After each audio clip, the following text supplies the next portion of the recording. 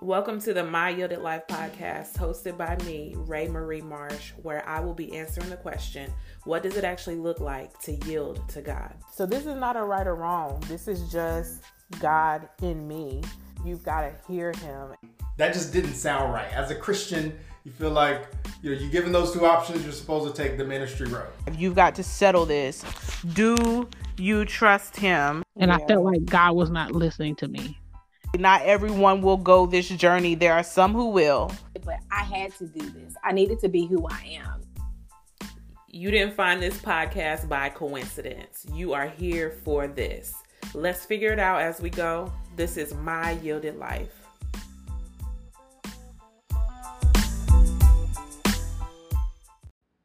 Coming up next on My Yielded Life.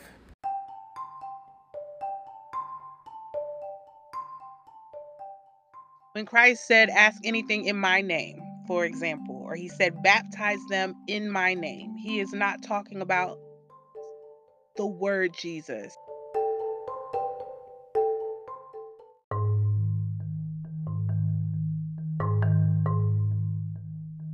He's not emphasizing a word. He is talking about praying to him in accordance with who he is. And ask for things in alignment with the heart of Christ. This week, I'm throwing in a bonus episode since I had to minister at my local church this past Sunday. I am sharing that message with you, so enjoy. Acts chapter 19, verses 1 through 16. While Apollos was at Corinth, Paul took the road through the interior and arrived at Ephesus. There he found some disciples and asked them, "Did you receive the Holy Spirit when you believed?" They answered, "No, we have not even heard there is a Holy Spirit." So Paul asked, "Then what baptism did you receive?" "John's baptism," they replied. Paul said, "John's baptism was a baptism of repentance. He told the people to believe in the one coming after him, that is, in Jesus. On hearing this, they were baptized in the name of the Lord Jesus. When Paul placed his hands on them, the Holy Spirit came on them, and they spoke in tongues and prophesied. There were about 12 men in all. Paul entered the synagogue and spoke boldly there for 3 months, arguing persuasively about the kingdom of God. But some of them became obstinate. They refused to believe and publicly maligned the way. So Paul left them. He took the disciples with him and had discussions daily in the lecture hall of Tyrannus. This went on for 2 years, so that all the Jews and Greeks who lived in the province of Asia heard the word of the Lord. God did extraordinary miracles through Paul, so that even handkerchiefs and aprons that had touched him were taken to the sick, and their illnesses were cured, and the evil spirits left them. Some Jews who went around driving out evil spirits tried to invoke the name of the Lord Jesus over those who were demon possessed. They would say, "In the name of Jesus, who Paul preaches, I command you to come out." 7 sons of Sceva, a Jewish chief priest, were doing this. One day, the evil spirit answered them, "Jesus I know, and Paul I know, but who are you?" Then the man who had the evil spirit jumped on them and overpowered them all. He gave them such a beating that they ran out of the house naked and bleeding. So let's start by talking through the believers that Paul runs into at the beginning of chapter 19. So these men had taken the first steps, but the Holy Spirit is the goal. Repentance and belief are initial steps, right, to Christ. But being filled with the Holy Spirit is the aim. Think of it this way, because our climate right now gives a really good example. So right now we are in a national labor shortage. So everybody's hiring and everybody needs people to fill positions. So put yourself for a moment in the role of the hiring manager. That would mean you're interviewing people and you find a qualified candidate, and so you make a job offer. And if that person accepts an offer and decides to start the job, That's a starting point, right? That's a great starting point that has to feel good right now for managers that are hiring people. This is a life-changing starting point for that new employee, and it's also going to make a change, a shift, right, in the organization that they just joined. But that is not enough. For a hiring manager, that alone won't be enough. That person has to be trained.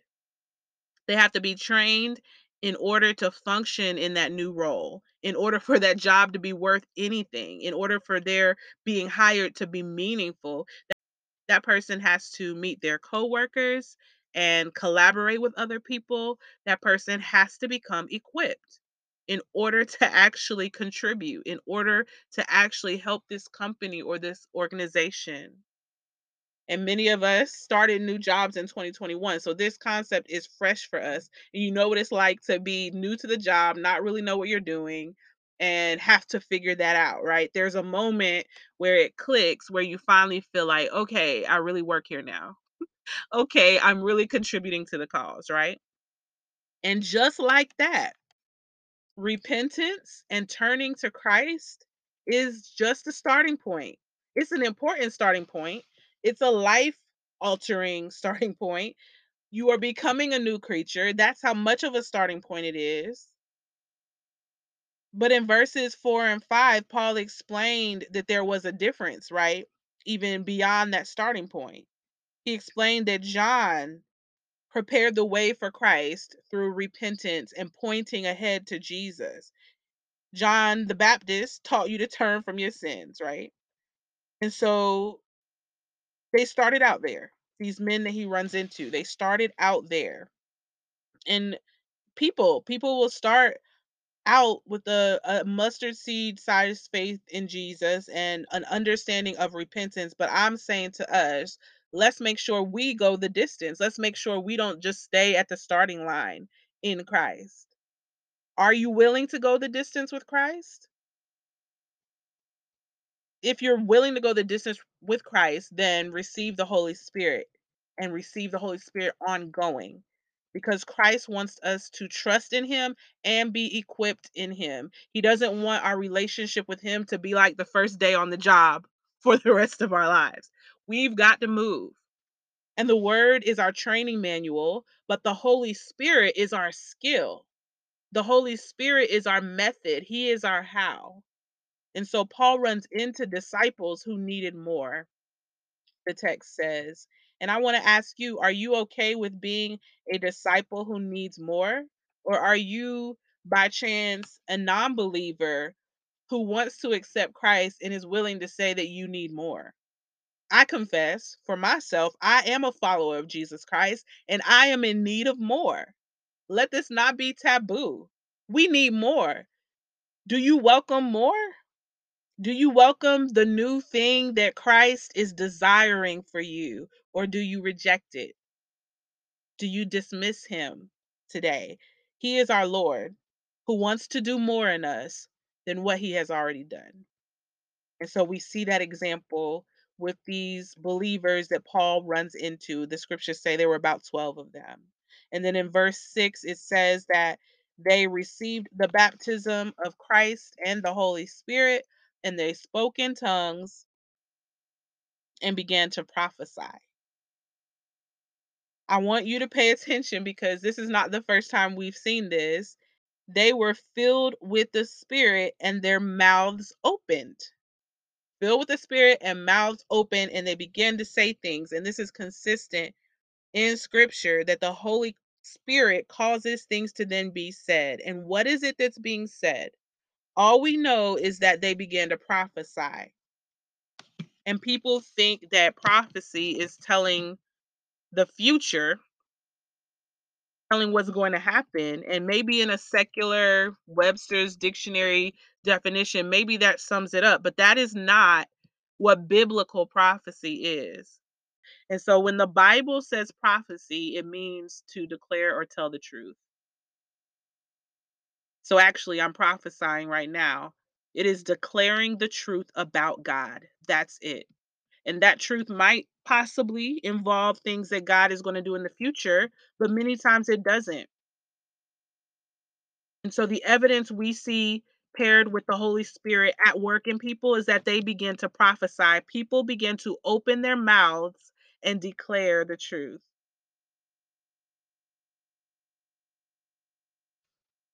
The word says that God promised to pour out his spirit on all flesh, and his sons and his daughters are then going to prophesy.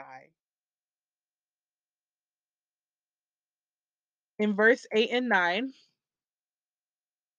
I want to highlight some things from there. And here's the point I want to hone in on, that our interaction with the truth about God, the truth about Christ, that is what defines our discipleship. What we do with the truth is what separates us from being a disciple from not being a disciple. Paul spoke boldly in the synagogue, it says, for 3 months, arguing persuasively about the kingdom. And it says that some became obstinate. That means they became stubborn and refused to change their opinion. And we have a culture that chooses this position. And I do love God for the fact that he gives choice and free will. It says that some became obstinate, and your translation may use a different word, but they refused to believe. Not only did they refuse to believe, they publicly campaigned against Christ. They went against Christ, and these were Jews. And so Paul decides, bump this, deuces. He was out, he left. And guess what? Those people who refused Christ, those who declined, they are not disciples. The scripture specifically contrasts with them, because then it says in verse 9 that Paul leaves and he takes the actual disciples with him, and he takes them to a dinosaur hall. No, I'm just kidding. He takes them to the Hall of Tyrannus. That's why I call it the dinosaur hall. And something happens at Tyrannus that we need to take note of. It says that for 2 years, he took his time daily, it says, and he led discussions with the disciples for 2 whole years. So similar to Jesus's approach, because they were with him for 3 years. He talked to them and discussed with them the things of God.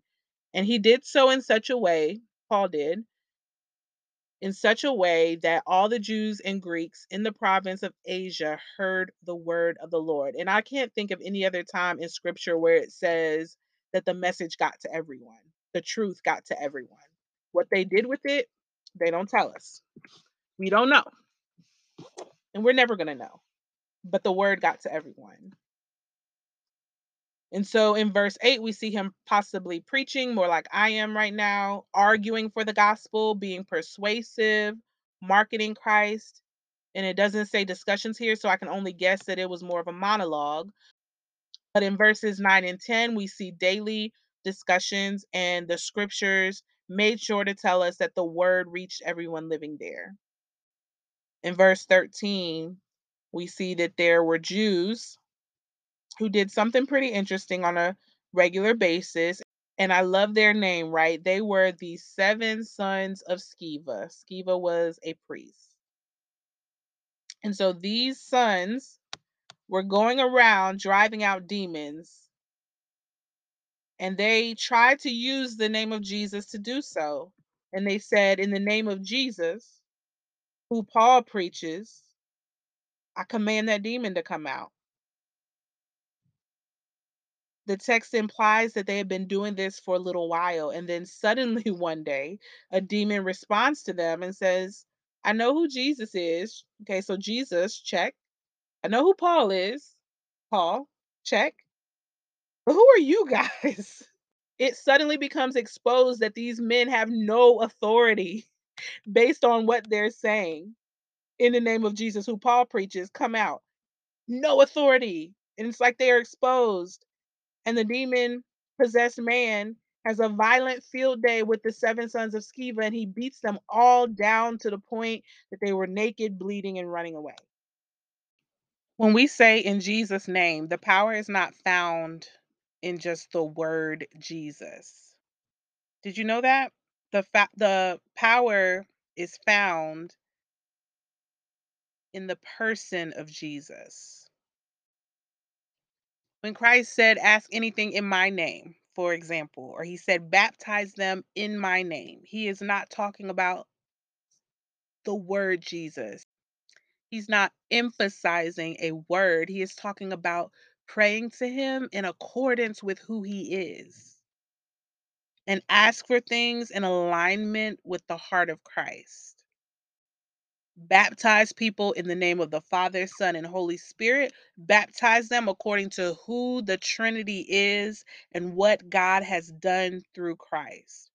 So, do you see why there was a difference between the original believers at the beginning of the chapter who were being baptized in the name of John? John was an advocate for repentance in preparation for Christ. He went out into the wilderness. He gave up his whole normal life for the cause of this message of repent and prepare for Christ. He was so much sold out for his message. It was so much a part of his identity that he was beheaded eventually because of it. So he literally gave his life for this message, and his whole identity was preaching repentance, get ready for Christ. Repentance, I'm preparing the way for Christ. Repentance, there's one coming after me. His name is Jesus. And those believers from the beginning of this chapter were baptized in accordance with that. And so Paul runs into them, and that's the baptism that they received. So it wasn't about a word, it was about that person and what that person represented. But there was more. So Paul baptized them then according to who Christ is. Matthew chapter 7, verses 22 and 23 are those scary verses that are very serious and have huge implications, where Jesus said that there will be people coming to him saying, but didn't I prophesy or declare the truth or preach in your name? Didn't I cast out demons using your name? Didn't miracles come through my hands because of your name? But God, I've been saying your name. That's what they're going to be crying. I've been saying your name. I've been saying your name. And he'll say, depart from me, because you may have used my name, but you never accepted me. And that is scary. But we can find assurance in this truth. And it's this, that Christianity is a person. It is relating to a person. It is the exaltation of a person. It is fascination and pursuit of a person, of a Trinity, of a Godhead and his Spirit. It is friendship with Christ. He said this. He called us his friends and no longer just servants. These are his words. It is giving up everything we have to a real, living, moving, breathing, fully alive person. A person waiting on you, calling you by name, knowing everything about you. That person. Being a disciple is all about doing life with the person of Jesus. And the demons answered the 7 sons of Sceva, saying, I know Jesus, I know Paul, but who are you? Why did the demon know Paul, though? Paul had a distinct moment when he was introduced to Christ, a conversion that was obvious from the beginning, and he and Christ were tight from that point on. His life gave evidence of that. And we know this. We also know he had difficult times with Christ. He wrestled with Christ. Paul said when he was writing to a church, what I want to do, for some reason, I don't do it. And then guess what? There are things I want to stop doing. And I really, really badly want to stop, and I can't. And this is a struggle that demonstrates that he was under the influence of a relationship with Christ. He wrestled and struggled to do the will of God because of his loyalty to a relationship. He also talked about the thorn in his flesh that he asked God to remove, and God didn't do what he wanted. And Paul submitted to that response from God. He submitted to God's no and instead accepted God's grace and decided that that grace was going to be enough for him. Paul did life with the person of Jesus through the ups and downs. When I say God, do you get fatherly feelings? When I say Jesus, does your mind connect with a personal friend whom you've had many experiences with? And if not, you have to ask for the Lord to take you there. You have to either return to your first love or make Christ your first love by choice. And you've got to figure out what stops you today from being a friend of the Lord. Because this is what being a disciple is all about. It's loving the truth. It's living according to the truth. It's viewing the world and others according to the truth. It's having the lens of God over our eyes. Disciple making is just leading others to the truth, walking them through the truth, which takes time and collaboration and partnership. And Jesus is that truth. He is the way. He is the truth. He is the life. So Christianity is not a religion among other religions. Christianity is a person, and you are coming to the person of Jesus. And we are inviting people to Christ.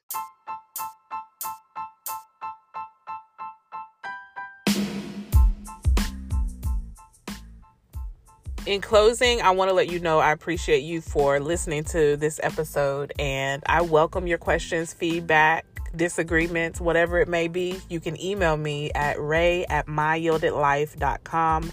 You can also connect with me in between episodes by following me on Instagram or Facebook under My Yielded Life. So until we connect again, take care.